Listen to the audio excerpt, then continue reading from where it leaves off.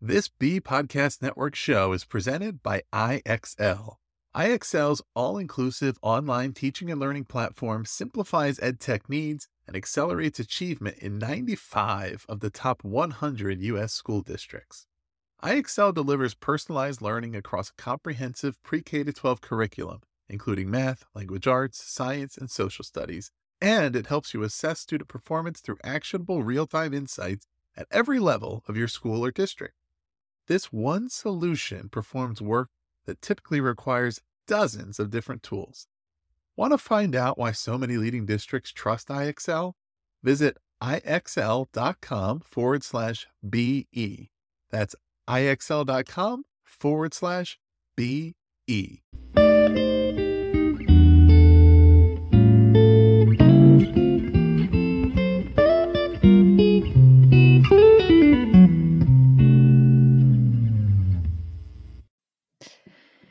All right. Hey, everybody. Welcome to Tell Me This. I am your host, Carrie Warkowski, and this is, can you believe it, episode 16. And it is officially not only episode 16, but the official final episode of season 1.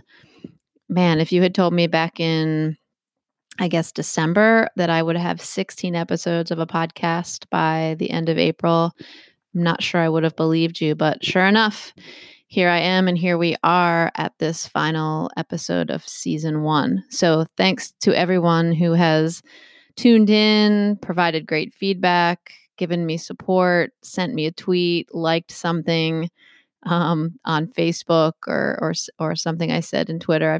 I've been so grateful for all of the kind words and cheering section that I've sort of accumulated over the last several months. So I am super excited about this episode. As I said, I'm excited because it is number 16, and I decided kind of just by happenstance that this episode would end with one more interview with a great friend, Dr. Beth Kobett. This will be my, I think this is the third interview of the season. I'm hoping next season to integrate way more interviews, because after talking with Beth Kobett this morning, I just feel like I need to do more interviews because I just learned so much from all the great leaders and educators out there. So hopefully we'll see more of that in season 2. So again, we're going to talk to Dr. Beth Kobett, and I will be, while I'll end this season today officially, I am going to continue blogging through the summer. So please make sure you check out the website, whatsourstory.com. If you missed earlier episodes of the season, they are all available through iTunes, Stitcher, Spotify. I know there's a couple of other places they're available as well, and also on the website, whatsourstory.com. So please, this is the time now, sort of as we move into the summer, to catch up on the episodes you missed so that you'll be raring to go in the fall. And as always, if you have more feedback or ideas, story ideas, if you're interested in coming on the podcast, which I would love, love, love to hear, please email me at carrieborkowski@gmail.com, or you can send me a tweet at tellmethispod. So today, as I said, I'm going to do an interview I think turned out to be a great interview with Dr. Beth Kobett, and I'm just going to round out the season with, a chat about sort of what's been going on with respect to the pandemic, our focus as educators and leaders, as parents, as community members, as family members, insights that we've sort of picked up on, reading and paying attention to articles and sort of the messages that are being sent by schools and the public sector, I guess. And then talk about, in particular, the experiences of, she's an amazing professor in her own right, Dr. Beth Kobett. And I really think what she's talking about is just a great way to sort of finish off this discussion around the pandemic. So as you might imagine, I will follow sort of my normal format, which is I will offer a story, a few takeaways. The interview, of course, is a little bit different, although I've done one or two in the past, and then offer just a little bit of empirical research. on what we're going to be discussing today, and then a final wrap up with some final thoughts. So before I take a break for the next segment, I did want to say that the takeaways for this podcast, I think, and these are, of course, works in progress as they always are. What I've been thinking about is this idea that we really can only manage what we can manage, and that has to be okay.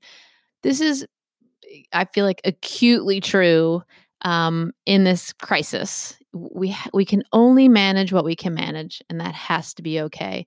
I would argue that I hope that that's a takeaway as we get back to whatever that new normal might be. I say back to, I would hesitate to say normal. Whatever new normal we create, I think this is one takeaway that we should really keep in our back pocket, to give ourselves permission to manage what we can manage and have that be okay.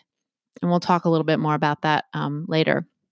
The other thing I've picked up, and this is sort of a recent thing, so I'm still sort of figuring this one out, taking it out for a test drive, if you will. I've decided in my own brain that I'm no longer going to say something like, this pandemic has given me, great opportunities, or the silver lining, right? The silver lining in all this is, I'm not going to say that anymore, because I'm having a hard time thinking about silver linings when tens of thousands of people are dying and families are losing loved ones and people are suffering with this illness in isolation all around the world. So I don't want to say that there's a silver lining. What I am starting to recognize and say is that as individuals, we're managing and shifting our resources that tend to or start to create different and sometimes new or different opportunities.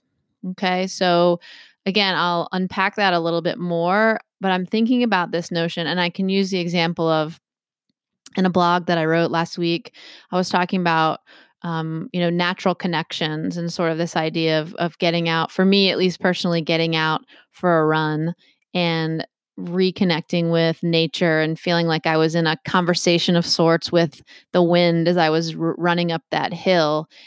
And so I'm not going to call that sort of a silver lining moment.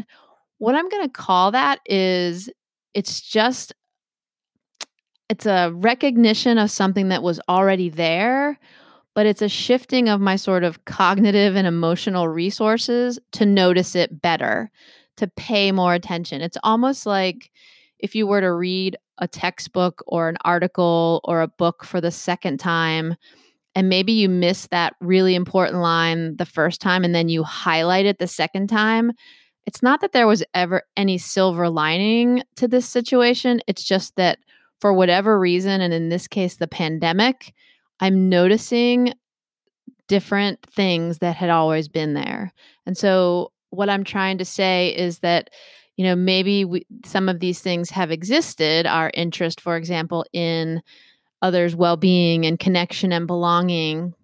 And in the context of a pandemic, we're noticing it better. We're noticing that it's louder and it's needed, and it's a shifting of resources to pay more attention.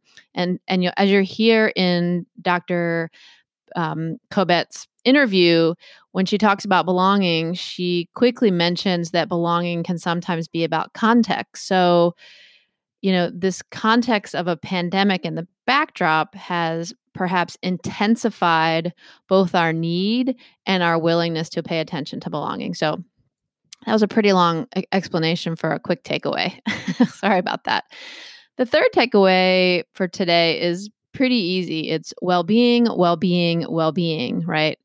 And that's just a reminder that as we continue to move through this pandemic, as I reflect on emails I've received from students, but also from sort of our leadership about how to manage these times, as I've read articles in the Harvard Business Review, in the New York Times, on my Twitter feed, it's not been about accountability and standardized tests and achievement. It's been about connection and well-being and kindness and empathy and 8 tips for making sure you're connecting with whomever, right? That social distancing doesn't have to mean social isolation. And we talked about that a bit earlier. And when I brought Brianne Ruse on, we talked about that as well. So we've really, again, highlighted some of these key things that have been there, but maybe haven't played as dominant as a role as either they needed to play or that they should be playing, right? That's sort of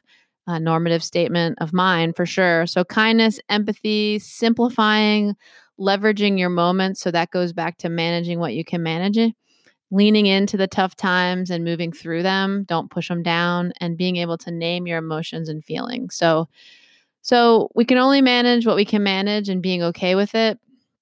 I'm not thinking about silver linings anymore. I'm thinking about how attention and resources are shifting to these different opportunities. And just a reminder that in a crisis like this, well-being is where it's at. And we really should be paying a lot of attention and time and resources to cultivating, caring for, and noticing our own and our loved ones and others' well-being. So when I come back from a really quick break, I am, of course, going to share a quick story, and then we will jump into the interview and the research portion of the podcast. So as I said, this is episode 16, Teaching Our Teachers and Students During a Pandemic. And this is the Tell Me This podcast. Thank you so much for listening, and I'll be right back.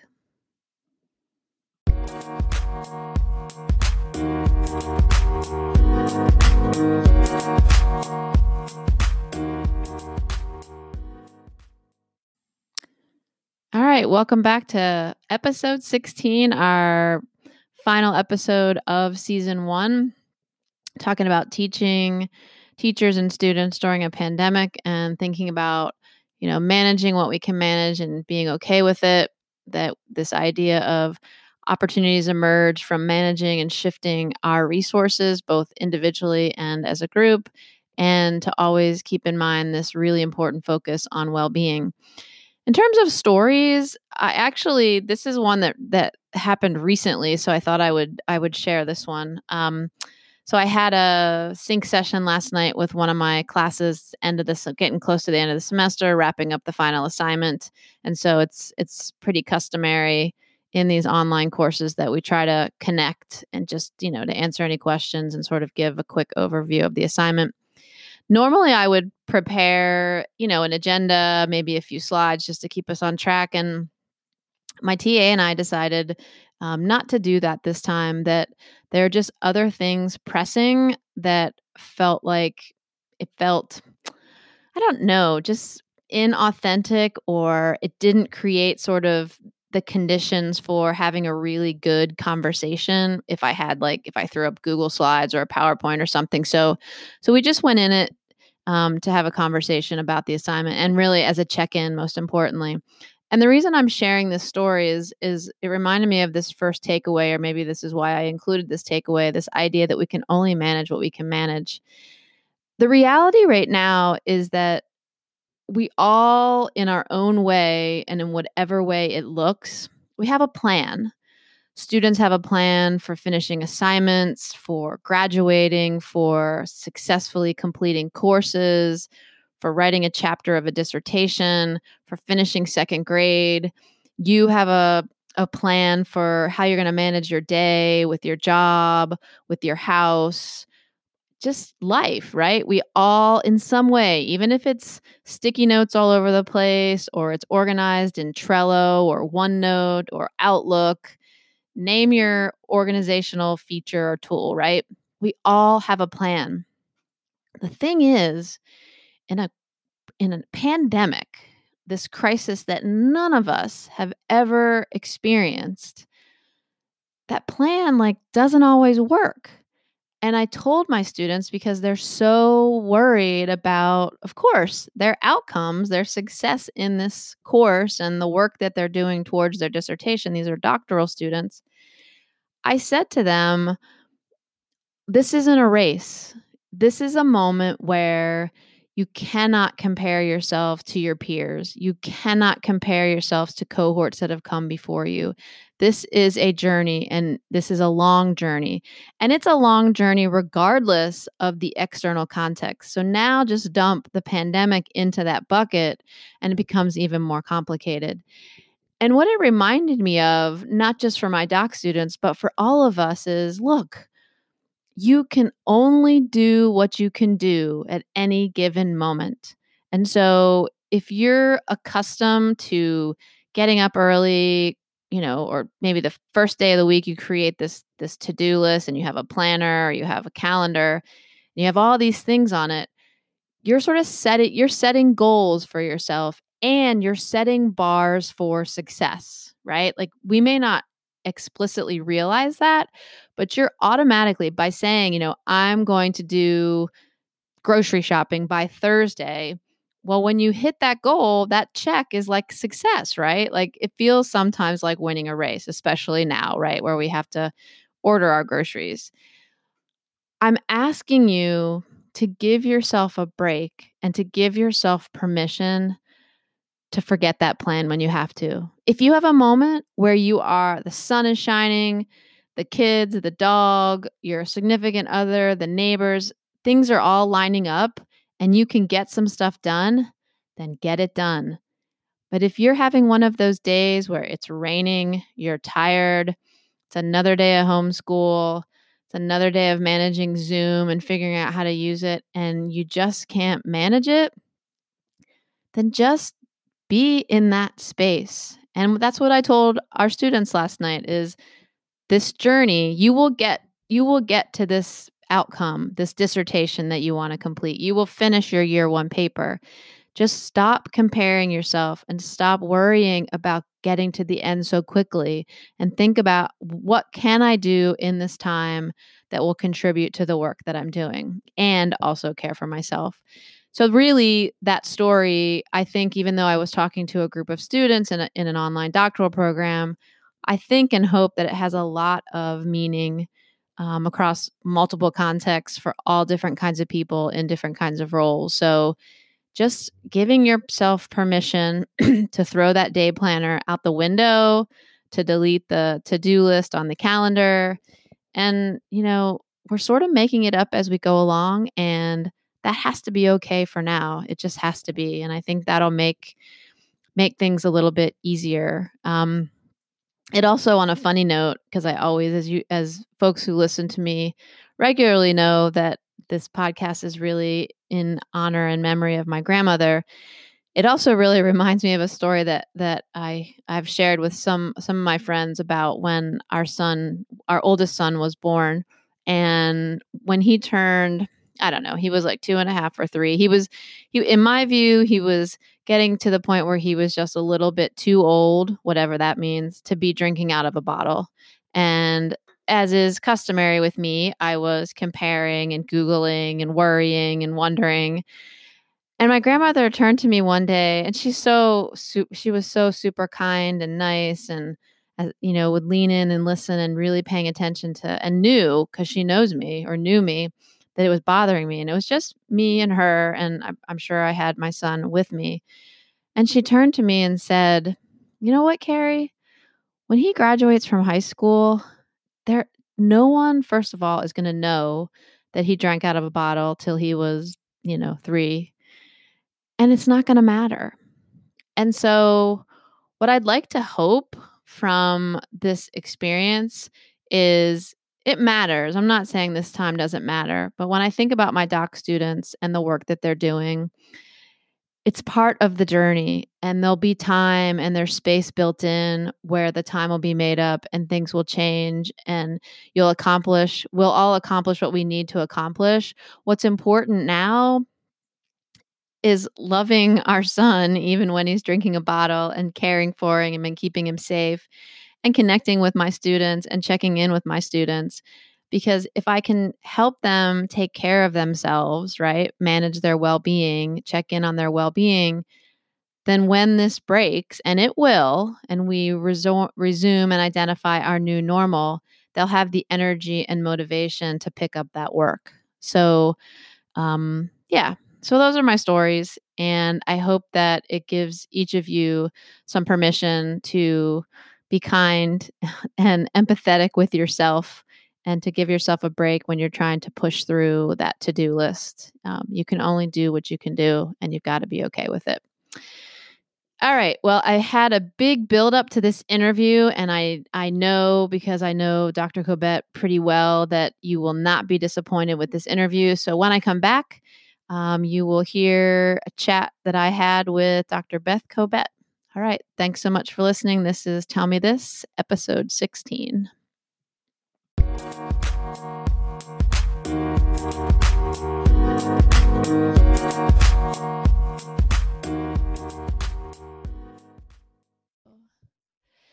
All right, welcome back to Tell Me This, episode 16, teaching our teachers and students during a pandemic.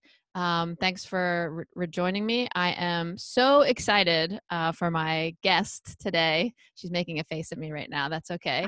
Dr. Beth Kobett agreed to join us today and talk about the work that she does with her students and her pre-service teachers. I feel lucky because Beth is super busy with all that she does. We met each other in doc school and have remained pretty good friends. So I'm delighted to have her. Just by way of introduction, Dr. Kobett, and I'm sure I'm going to miss something, Beth, so I apologize ahead of time, but she's an associate professor at Stevenson University. She primarily works with pre-service teachers, leads all sorts of professional learning efforts, both at Stevenson in Maryland, where she's located, but also nationally. She was a former classroom teacher, elementary math specialist, adjunct professor, and the list goes on and on. I also want to say that she was a recipient of the Mathematics Educator of the Year in Maryland, and also received a Stevenson University Excellence in Teaching Award. And I know I'm leaving out things like all the books and textbooks you've written and all the speaking engagements you've done, but I wanted to make sure I gave you some kudos there. So Beth, welcome. Thank you for having me. I'm so excited. I'm about ready to run from that introduction, but thank you. Well, I mean, I wanted to share all your celebrations. So, and it's good to be talking about fun, positive things during this crazy pandemic. So just, you just got to deal with it, right? Right. I agree. Yeah. I agree. Thank you. Yeah. So before we get started with this sort of interview, I just want to check in. Like, how are you? How is your family? Is everybody safe and doing all right during this crazy time? Yes, we are safe. Our family has been impacted a little bit, and with COVID, but we're staying strong and moving forward. So Good. We're doing today at this moment, we're quite well. Thank you. Great. It looks like, is the sun out in Maryland? The sun peaks out Okay. for a moment, and then you run outside to enjoy it, and then a little cloud comes in. Okay. So we're appreciating any sun that we get these days. Yeah. Yes. Yeah. I was gonna say it looks bright, so that always makes for a better day, at least in our neck of the woods. So Absolutely. yeah. So I think this podcast is all things related to belonging, building community, cultivating connections, things that we've talked lots and lots about. I'm wondering, as we get started, if you would mind sharing, when you hear the word belonging, sort of what's your conception or idea of that term? So I think it's such an interesting question because, belonging is for me, belonging is so much about context. So if I think about places where I feel that I do belong, it's about being in spaces where people know who I am, see me for who I really am, like all my faults and quirks and goofiness. Yeah. Feeling valued, maybe for making contributions to the family. And I don't mean monetary, of course. I mean, just like being part of something and being known for Nice. who I am. Cool. I like that. So you mentioned sort of, or describe the spaces where would represent you feel that you belong. I'm wondering if you can think of a moment, either in your past or recently, that you didn't feel like you belonged, and sort of what that was like, and sort of how you worked to overcome it, or was there sort of a particular individual that was supportive and sort of made you, sort of rekindle that belonging, if you wouldn't mind sharing? Sure. I think I have lots of spaces where I feel like I don't belong. Don't we all? Yeah. So this is a really interesting question. I think as a professor, we have this sort of idea of imposter syndrome where often I'm in situations where I'm thinking, I don't belong. There's so many people here so much smarter than me. So I think that I go back to maybe one of the first moments when I really thought this is something that I wanted to do. And I was an adjunct professor and fairly young. I want to say I was in my late 20s, and I won't say where. And I went to the front desk to ask for some materials, and they said, absolutely not. Go get your professor. You don't get them. And there was a flash, a moment when I thought, I'm just going to leave because obviously I don't belong. And then I kind of walked away because I had been told I was not allowed to have the materials. And then I decided to go back and have a little bit of a conversation. But I think I faced that initial feeling. And I think when I feel it, I know it's so much more about me than it is about the people around me. So when I'm facing that feeling of not belonging, I have to sit in it for a minute and just examine, why is it that I don't feel like I belong? Do I feel like I can't contribute? Do I feel that I'm not worthy or valued in this situation? And that helps me sort of orient, because I think there are spaces where I don't belong. But certainly if I'm there, I want to try and engage as much as possible and not make it about the people around me, but make it about myself. Yeah. Nice. Yeah. That reminds me of Brene Brown. I'm totally paraphrasing, but Brene Brown talks about the idea of the stories we tell ourselves, right? That sort of, I love that you sort of check yourself almost to say, okay, is this really about the person and their comment, or is this about me? And what am I thinking about in my head that may not even be true, right? It's really what we're dealing with ourselves. So yeah. When you said imposter syndrome, I was nodding furiously. The audience can't see it, but I think the more I talk to faculty and like recent grads of doc programs, I mean, that is such a real thing I feel like everybody, even though we don't admit it always, but yeah, definitely a real thing. I know I introduced you and gave a little bit of background, but I would love, just as we dig into some of these questions that I'm going to ask you, could you just sort of share with the audience what it is that you do at Stevenson? You know, I know you do work with sort of the first year seminar students, but you're also doing a lot of work with pre-service teachers. So can you just help folks sort of understand, for people that don't have a lot of familiarity with pre-service teacher work or, you know, those prep programs, what you're doing in your capacity? Sure. So Stevenson is fairly small university. So that means I get to wear many, many hats. Yeah. And it's actually, I mean, I think we all do. But I think it's one of the things that I love about being at Stevenson. And so I am responsible for teaching the mathematics methods. So I teach pre-service teachers how to teach math. I also teach a little math content, which is preparation for them to teach mathematics. So it's primarily math content that they'll be responsible for teaching at a deep level.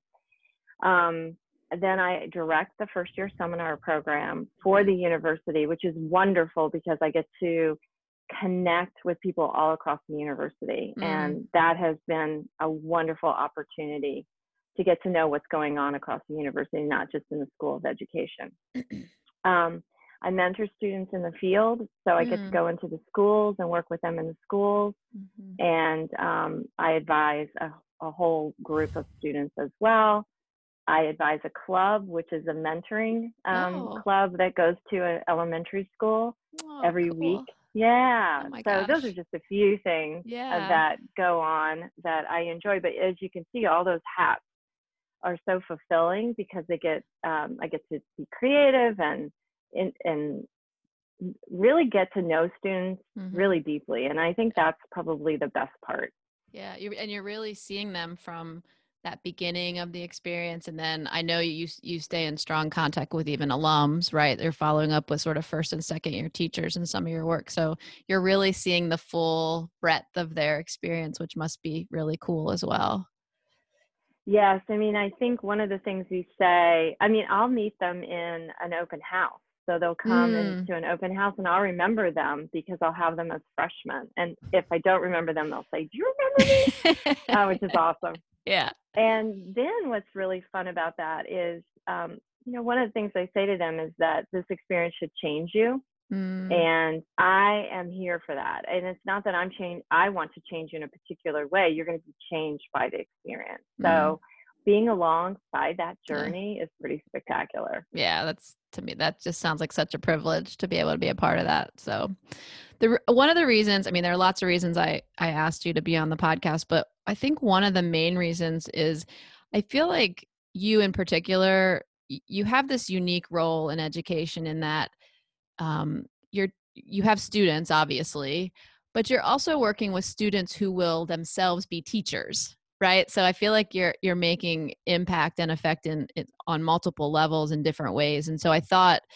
given everything going on with this pandemic, it would be fantastic to talk to someone who's in your role, who's not only seeing the effects on our students, but also seeing this reverberate in their work as they prepare to be teachers, so that you really understand to some degree what's going on in the schools while also being a teacher yourself.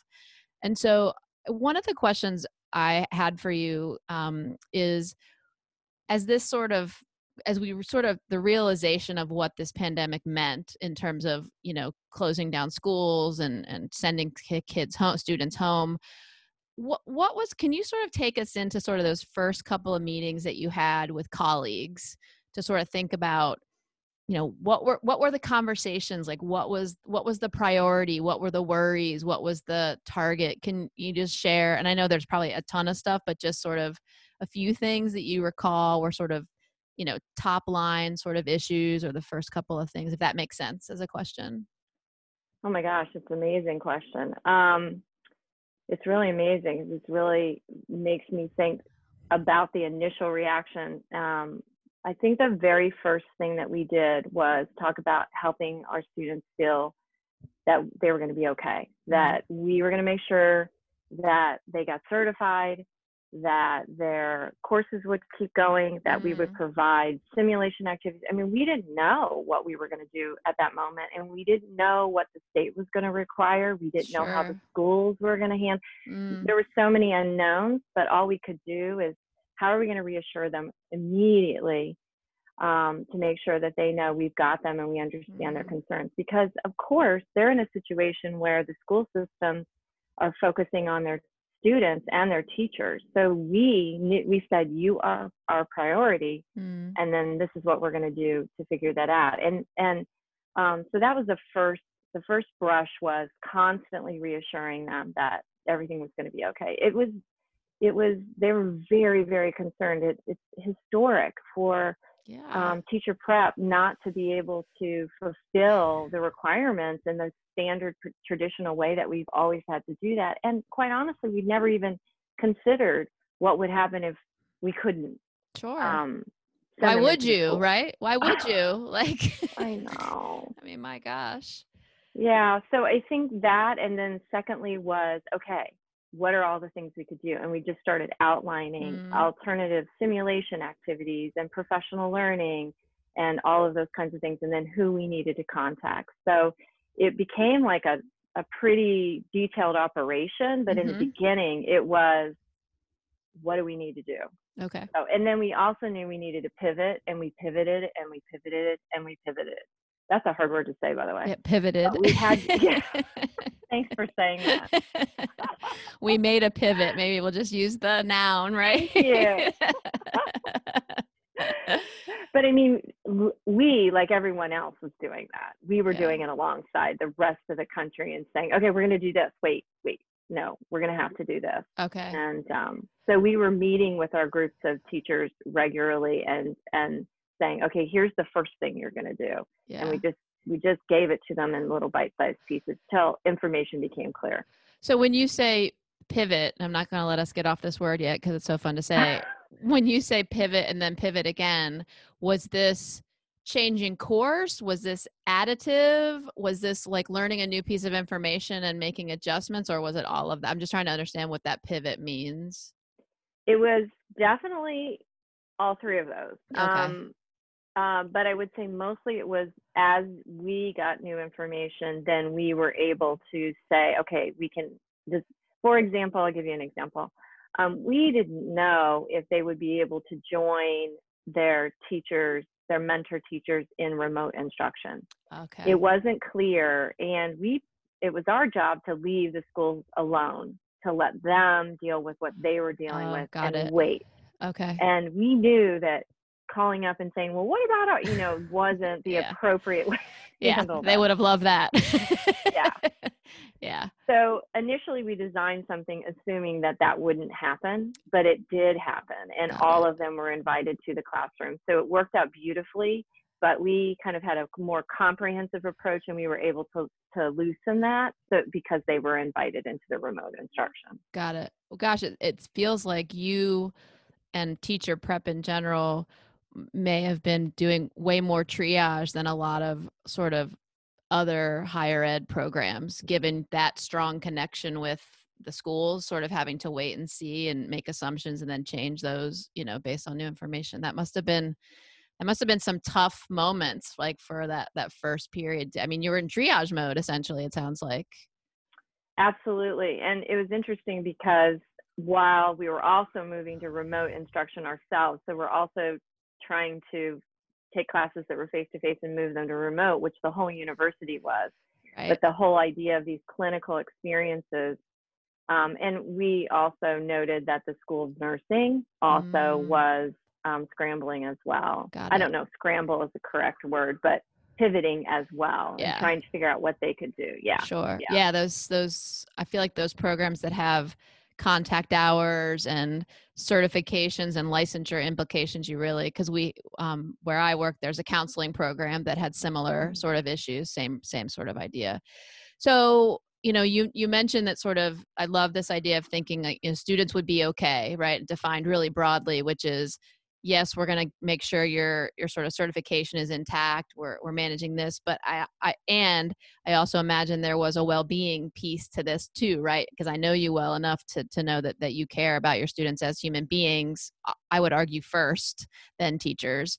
And so, I guess I'm wondering, as you were doing sort of the logistics and content triage, can you sort of paint a picture of what you were doing and continue to do to, cultivate connection, right? How were you keeping up with your students? And as I've been telling our principal, making sure no one is falling through the gaps, right? We're not losing anyone. So can you just share some strategies that you've been using that have been effective for you and your students?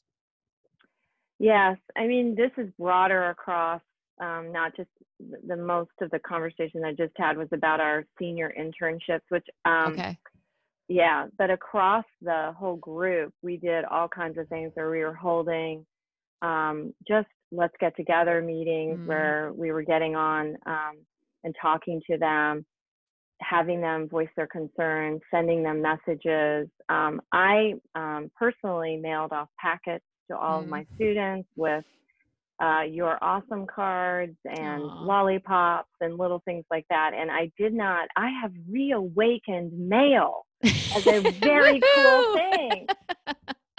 Mail. Yeah, and the post office thanks you. I have been to the post office, and I was so excited the first time I went and they had the plexiglass up. I thought, well, okay, this is a place I can go. And so, yes, there have been a lot of ways. I think the well-being piece is making sure we are connecting with each and every student that we have. So we meet as a faculty every week, which is much more than we ever have. And we say, who have we heard from everyone? Who have we not heard from? That might mean that we are sitting down. Like I had a conversation with a student who's not in any of my classes, but I've had him, as a student before, and said, no one's heard from you. So we want to know what's going on. So every student, we know that every student we're reaching out to every student, and if we don't hear from them. So there's communication among faculty, not just faculty to students. Got it. I think that's huge and important because our students are just as vulnerable as any other population, or more vulnerable. Absolutely. In some ways. Absolutely. Yeah, that's fantastic. I've been trying to do a similar thing. If I haven't talked to the student directly, I'm making sure that I have spoken to someone who knows what they're right, like making sure those networks are alive and well, and when they're not checking in. So I love to hear that your faculty as a team is coming together, because that really speaks volumes about just the group of people, that you're working with in this time. So that's really nice. To wrap up, the final question is, it's twofold. And the second part of it, I know we could probably spend the next several hours talking about, but I'm going to ask you for your opinion anyway, because I'm curious to hear what you say. So the first part of the question is about, I'm hearing how you organize the logistics and making sure the connections and students weren't falling through the gaps.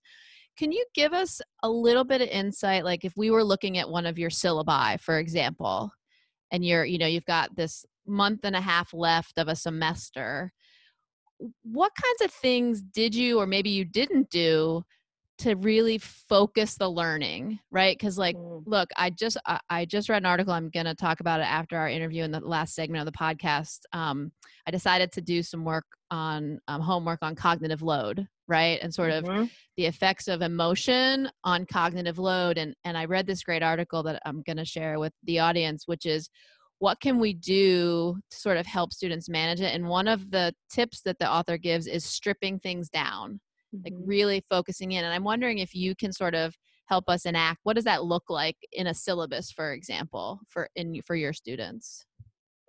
Wow, that's such a fabulous question. I actually did do that. As a person who's known as having pretty rigorous courses and lots of assignments and torturing everyone, not in a bad way, but because I love what I do and I'm so passionate and this is such a great experience, I gave up on all of that and said, what is it they need to leave with? And also, I'm really aware that I need to model what I want them to model. Yes. The last thing I would want them to do in the classroom is overload their own students. Yeah. So how could I do that myself?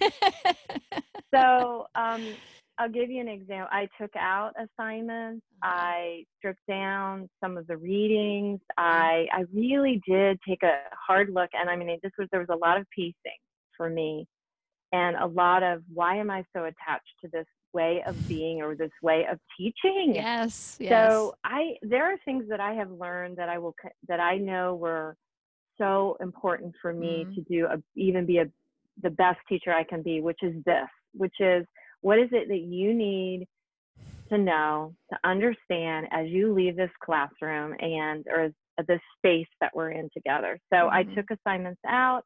I took one assignment, which is a pretty big one, which we still have, but I piecemealed it. So that cognitive load you're talking about, totally. I said, this little part is here, and then we're on Google Docs together, and I'm going to give you feedback along the way. Nice. And you're going to feel super great about this assignment. It's going to be, just beautiful because we're going to work together. That's awesome. And so, yeah.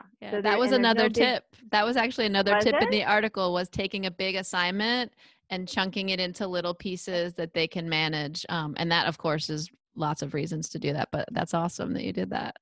Yeah. So just, and I did that in all of my classes. So all of my classes got stripped down. Yeah. And I also as a teacher, educator, though, you also have to explain why you're doing everything. I think you should. Yes. So I say, okay, here's why I'm doing this. And here's why I'm doing this. And they really respond well to that. They like to know that. I think people in general like to know why you're doing things. Yeah, absolutely. Of course. Yesterday, the president issued a video message right in the middle of my content class. We were doing a synchronous class, and I had my iPad up and all kinds of crazy stuff. And they had something came across their faces, and they said, "We just got a message from our president." And I said, "We're stopping, and we're gonna find out what happened, what he said." And it was about the fall. And so again, I said, I'm taking here's my teacher hat. You're not going to pay any attention to what's happening because I want to know too. That's awesome. And that's why I think what you're saying, because you're in such a unique position as an educator, because we should all be modeling good decisions and behavior for students, whether they're methodologists, teachers, or scientists. But for you specifically, these are our future teachers. And so when they're faced with a stressful situation with their own students, we want them to remember this great experience that you're giving them and showing them. So I've stopped saying silver lining because I don't think I believe that anymore with a pandemic. But I do think there are opportunities to learn, and it sounds like your students are getting some of those, which is really great. The last question, and this is totally going to sound loaded given what we just talked about, but something I've been thinking about, and I know others, just and I know you're on Twitter, if you're looking at social media or even just reading the sort of types of articles that are coming out these days, when you think about, and I've done a little bit of this myself, when you think about stripping down the syllabus and your faculty coming together to make sure we're connecting with students, and we see this in other ed spaces. Beth, what do you think this means for us moving forward with education? Like, there's got to be implications. Like, you just said, why am I doing what I do, right? Why do we have the structures and policies and procedures in place? Do you think the fact that you've made some of these changes now will sort of reverberate into sort of your future teaching practices? I hope so. I think something that I've always championed is depth over breadth. This idea of going deep is always much more meaningful because I learn more and I can apply it to other situations. The idea of teaching everything is impossible anyway. So if you have a few really rich experiences in deep learning, why that takes you, isn't that what learning really is? And I know that certain facts, I'm a math person, are helpful to being able to do the next thing. But I also think that doesn't mean I can't learn the next thing. So I need to teach.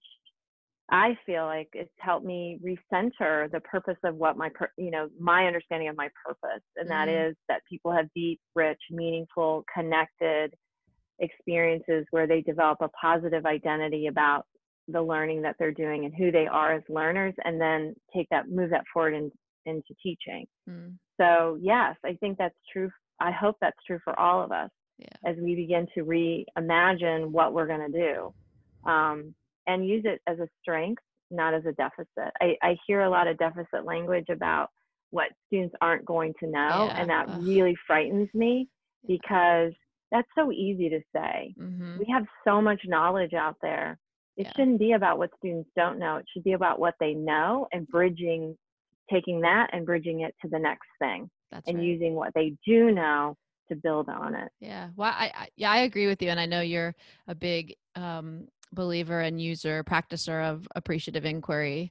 And why are we assuming that there are going to be so many gaps in the learning when they return in the fall? I know why, but why do we have to take that approach? Why can't we be hopeful that I know there are equity issues that are real and serious, and I understand that piece, and I think we should be thinking about how to address that. At the same time, there's a part of me that almost wishes we would do the state testing in the fall and we would see no change in state testing. And I'd say, well, what does that mean about what we're doing in schools?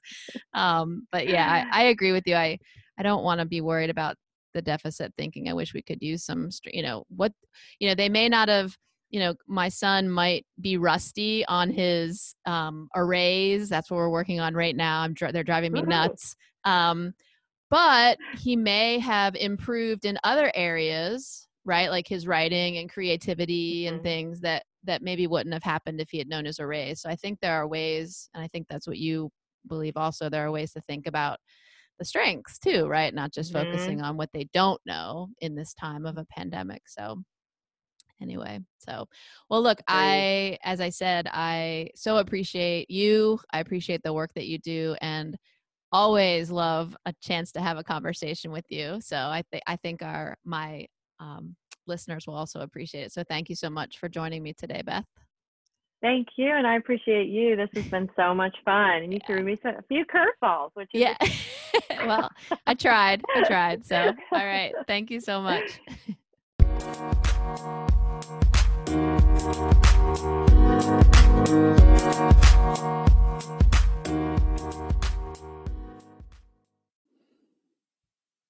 All right. Well, I hope you enjoyed the interview with Dr. Kobett, and I hope you could hear how much I enjoyed it. She is just brilliant woman, absolute delight to be around. And I feel so, honored and privileged to have gone to school with her and then also to call her a friend and colleague. So again, thanks, Dr. Kobett, for agreeing to come on the podcast. I bet that you all learned quite a bit from her. So I wanted to finish out the podcast with a couple of thoughts on those other takeaways, this idea of no silver lining, just managing and shifting of resources. And I'm sure you heard in the interview I did with Beth, this idea that her faculty, which wasn't sort of the norm, had started meeting or continue to meet once a week. Because they are trying to, catch the students who may be falling through the cracks, making sure that they are connecting and cultivating community and belonging. And really it is, again, shifting, rekindling opportunities that perhaps were there, but because we get focused on learning outcomes and content and meetings and research and publications, we sometimes, again, shift things away from our attention. They're still there in our peripheral vision, but perhaps we're not as focused on them. And I really liked that example that Beth used to remind us that it was sort of a shifting away from content for a moment and putting well-being of the student and that connection right at the center of things given this pandemic. So again, I'm not calling it a silver lining, but it is pretty incredible that a group of faculty came together and prioritized student connection and student, saying, you're going to be okay. And I think Beth even said, we've got you here with respect to both academic things like licensure, your certification, and also just checking in on you, your well-being. And so, of course, the interview also dovetails really nicely with that last takeaway of focusing on well-being. I think throughout the interview, it was apparent to me and in my own experiences that we as leaders, parents, teachers, educators, community members have really taken this well-being piece to heart, and that we have focused attention on, minding the store with respect to our students cared for, our teachers getting what they need and feeling supported. So, and also it's really hard sometimes, but as Brianne and I talked about, this idea of shared vulnerability, creating spaces for us to both name and feel our emotions instead of sort of pushing them down and ignoring them and working through the challenges that we face. So again, I hope you enjoyed that interview. I'm, again, hoping also to do some additional interviews next fall. So if you have ideas or even want to come on the podcast, I definitely have a list of people that I'd love to come on. So more to come on that early in the fall. So as is customary, I also wanted to loop in a little bit of research. And so as preparation for this podcast, I found an article called 4 Ways of Considering Emotion in Cognitive Load Theory, and it's Plass and Cayuga 2019. And I got interested in this because, as you'll hear a little bit later before the wrap up, is I've been reading a lot, and I'm sure it's apparent to everybody who's experiencing this pandemic, which is the whole world, that there's just a lot of stress and worry and anxiety and fear floating around. And what's interesting is that as we think about learning spaces, whether it's in your organization, your community, committees and things of that nature, or our schools or homeschooling, as it were, we need to think about the extent to which and how the stress and anxiety that we're all feeling becomes a filter for how we're learning and what we're learning. And so I went back to the literature, and I am by no means an expert, not even close, on cognitive load theory. And it's this idea that there are instructional implications of human cognition. So when we think about learning and we think about knowing things, researchers talk about working memory and long-term memory. And when you think about working memory, and again, I am stripping this down to the basics. So for my neuroscientist friends out there and people who know a lot more about neurobiology than I do, I apologize if I'm I'm simplifying it too much for your liking. But working memory is the part of the memory that you want to think about when we're constructing new knowledge. It's limited in capacity and it's limited in duration when managing new information. Long-term memory, as might be more familiar to folks, is where we permanently store knowledge structure, right? So when you think about making connections and interconnection of ideas, that's sort of how we're able to create effective recall, right?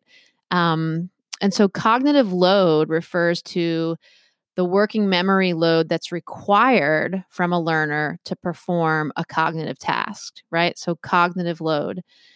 And what's interesting is that, and I don't want to go into too much detail because I don't know the detail very well. So I'm going to explain to you what I understand, which is when we think about load, there's sort of a productive load, which is relevant to learning. And then there's this, what they call unproductive load, which is not necessary to learning. It's extraneous.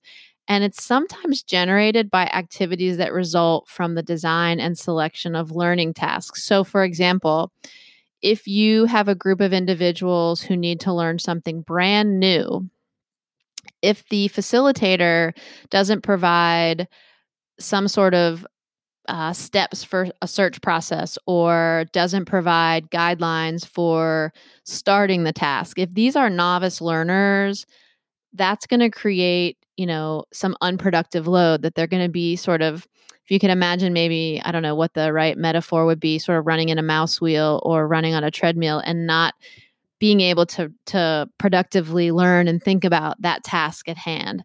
So this can impose significant working memory load when no strategies or prior knowledge is available. And for educators out there, this is one of the wonderful things about, implementing scaffolding, right? That you give learners sort of a bridge to that new knowledge.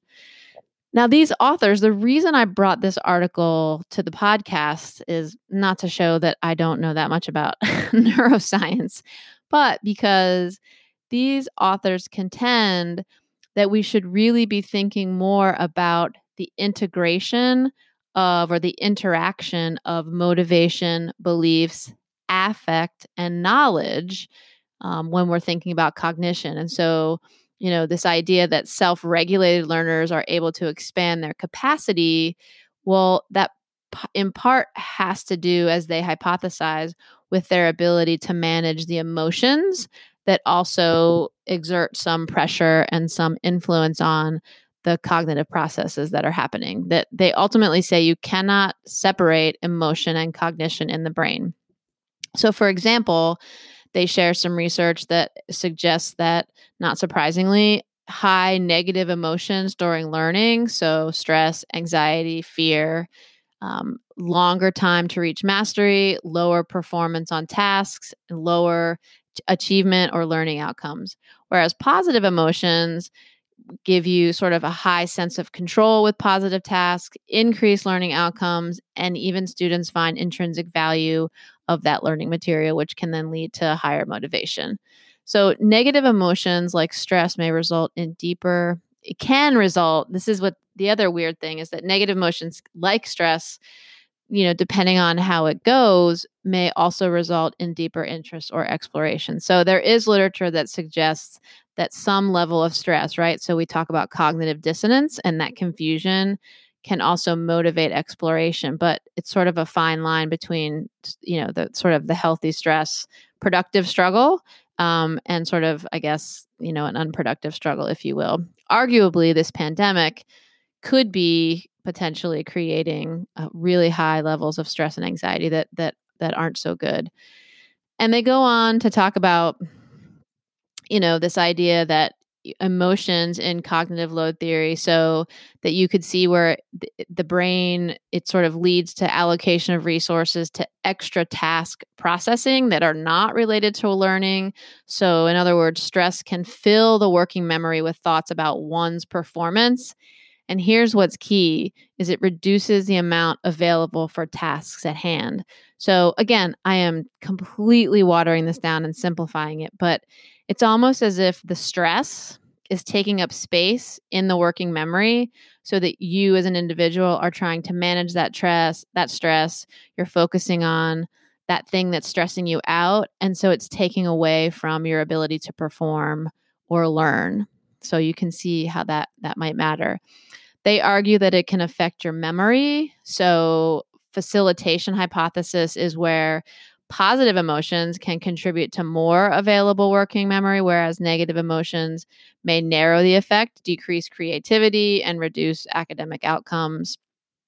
And they go on to talk about, other specifics related to brain science and neurology. But the bottom line for them is that we really need, again, to be paying attention to emotions as a filter and as an influencer on cognition, and that it's not just sort of the learning design and learning task that matters, that it's sort of, in what state emotionally are individuals coming to the table, are students coming to the table. So hopefully clearly, sort of these negative emotions can reduce motivation, can take up more working memory so that you aren't able to focus on the task. So they suggest that, and what's really cool is they talk about this, and I had never heard of this 3-level taxonomy of goals of learner activities. So as you're designing activities and thinking about pedagogy, these authors, a different set of authors, Cayuga and Singh in 2016, talked about this 3-level taxonomy. It was pre-instruction goals,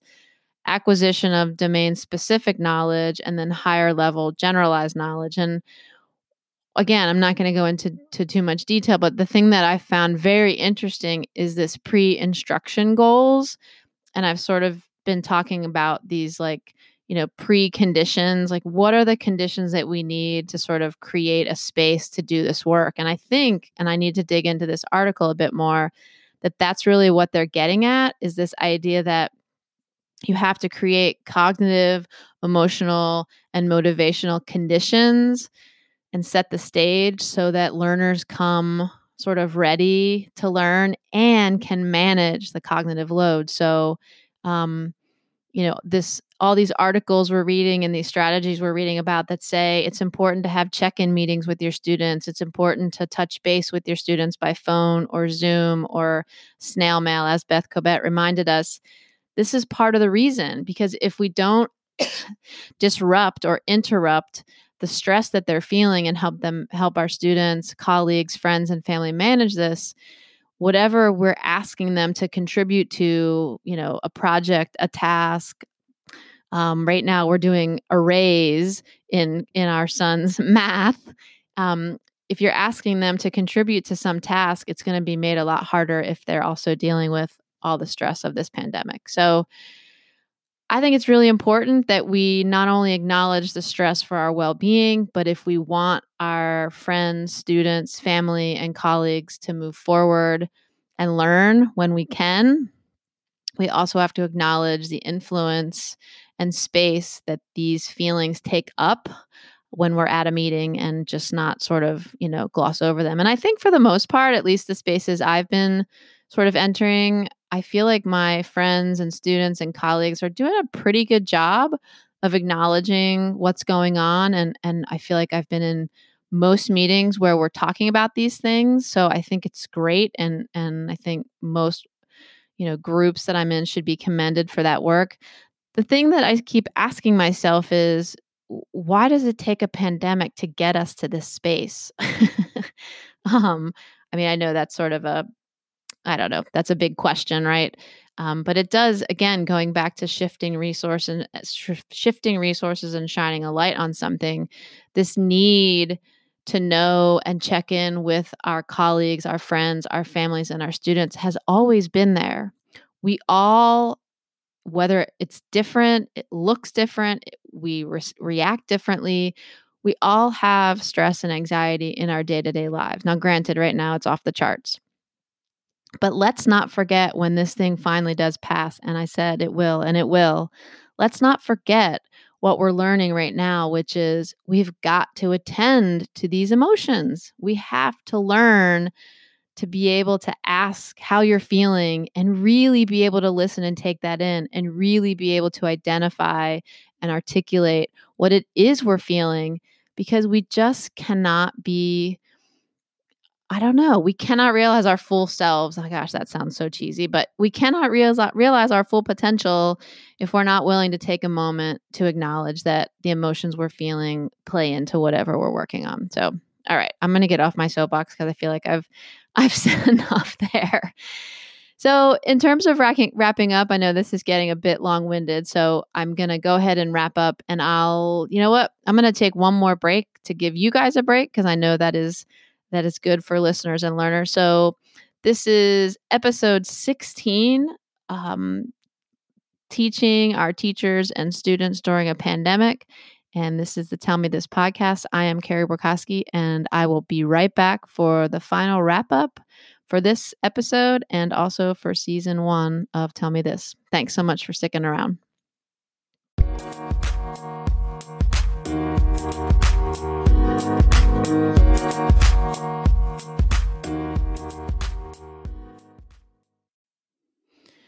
Whew. All right. Welcome back. Sorry, I got a little bit long-winded on that research. I got really excited about that article. And so I wanted to make sure I said my piece on it. I think I did. So in terms of a final wrap up, I have another article that I found online just regarding the pandemic. It's called Teaching Through a Pandemic, Cognitive Load, Mental Health, and Learning Under Stress. And the reason I picked this one is because the authors actually provide some tips for reducing cognitive load and also reminders for why we should care about mental health and stress. And so, and they really do a nice job of stripping away some of the science that I find very interesting, but very confusing. And so they talk about the relationship between stress and mental health. And they remind us that stressful experiences release stress hormones that definitely affect learning, that the stress actually can indirectly alter our learning circuits. So if you think about the neurons firing in our brains, moreover, the stress may link consequences. So these feelings may link consequences of a stressful experience to learning associations. And I understand that matters with respect to recall and how we're sort of linking and interconnecting those memories and knowledge that we're building. And the stress can also induce physiological and cellular changes in the learning circuitry. So there's actually physiological things that can happen to us that have detrimental effects on our learning. And so just 4 of the many reasons to, get up in the morning and do some yoga with your kiddos, or do some yoga online, or take a few of those, what do they call it? Box breathing, or I saw somebody do it. It was, what was it? Oh, I know what it was. We were watching the CNN town hall for kids on Saturday morning. If you have not seen it and you have any kind of kid in your life, I highly recommend that you find it. And one of the characters, I can't remember who it was showing us how to do belly breathing. It was awesome. Total meditation. So doing something like that can help manage the stress. And in terms of reducing cognitive load, they gave so many really interesting tips. And I was really happy because some of these I'm already doing with our students. And I know many of you out there are as well. Removing non-essential content, as Dr. Kobett shared. She really looked at her syllabus and stripped away some of the assignments and some of the extra tasks that are typically in there, really decluttering, breaking up live sessions. So if you are required because of contact hours to have a 60 or 90-minute Zoom session, really thinking about how you can do, I think, what we've also all lovingly referred to as sort of mini lectures and face-to-face, where you do sort of 10 minutes on and 10 minutes off, so to speak. Interestingly, another tip was to allow students to control some of the pace of learning. And for me, this really speaks to this point that as an instructor, I know and am hyper aware that they're going through something. What I can't know is exactly what it looks like and how it's affecting them and their space. And so sort of turning over some of that control to them. And here's the key thing, trusting them to organize the pace of learning with some guidance from me. It's really critical. And I've gotten some really good feedback on that. And I think that really helps students. And I can almost see them take a collective sigh of relief when I give them those opportunities. breaking up large assignments into smaller ones. So if you had sort of a big culminating assignment or a big final exam, maybe you do a series of little things that they can, again, we can only manage what we can manage, right? So acknowledging those need for breaks and to do things a little bit at a time. As always, not surprising, collaborative learning opportunities. And of course, it's the last one, but I think is most important, checking in with students. So, so I'm sure that many of my listeners out there are already doing these things. So please pat yourself on the back if you are. Hopefully you got some ideas from this article. I will link out to it on what'sourstory.com if you want to check out the article. It was a good one, easy read. The empirical article that I shared about cognitive load theory was a little bit more dense than I'm accustomed to for the podcast, but I thought it had some good tidbits. So finally, to wrap up this last episode 16, and to finish out the season, I mean, I think the word that comes to mind for me is just gratitude. I'm so thrilled that people have listened, that I've gotten emails and feedback about how folks are enjoying it. I've gotten great tips on how I could make it better, or things that I could do to sort of make even the sound better, the way that I've said some things. And I've really taken that feedback to heart and shifted what I've done. And I want to thank you all for your kindness, your caring words, your valuable feedback and insights, and for just listening. I am so looking forward to a new season that'll start early fall.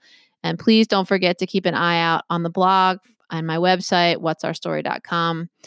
And remember, please remember to lean in, listen, and learn, to lead with kindness and empathy, and make sure that you notice and name the value and contribution of yourself and others on your team, in your family, in your classes, in your cohort, your program, your organization, whatever spaces you find yourself.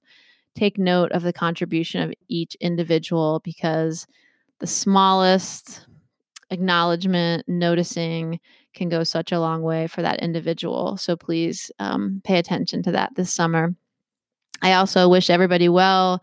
I want you to take good care of yourself and your loved ones.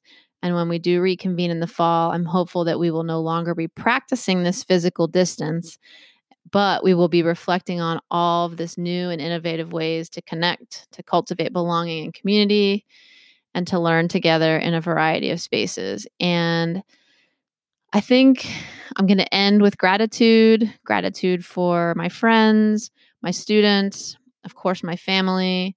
And she's not here anymore. I'm going to try not to cry, but I would be remiss if I didn't express my tremendous gratitude and my love for my grandmother, Eileen Downey, who left this world in November and left a huge mark on this world and me. And I wish she was here to hear this. I hope that she's listening somewhere. And I hope that I have,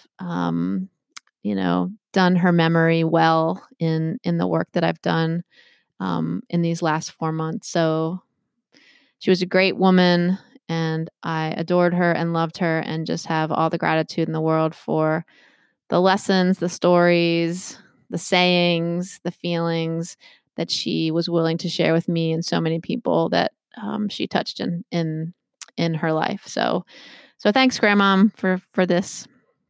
So again, thanks to everybody. I'm Carrie Borkowski, and this has been the final episode of Season 1 of Tell Me This. Take good care.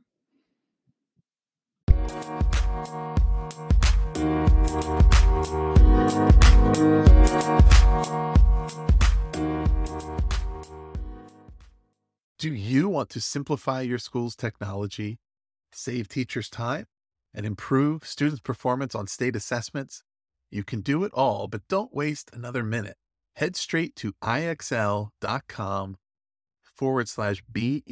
to learn how IXL's research-proven teaching and learning platform can help you achieve all of these goals. That's ixl.com/BE.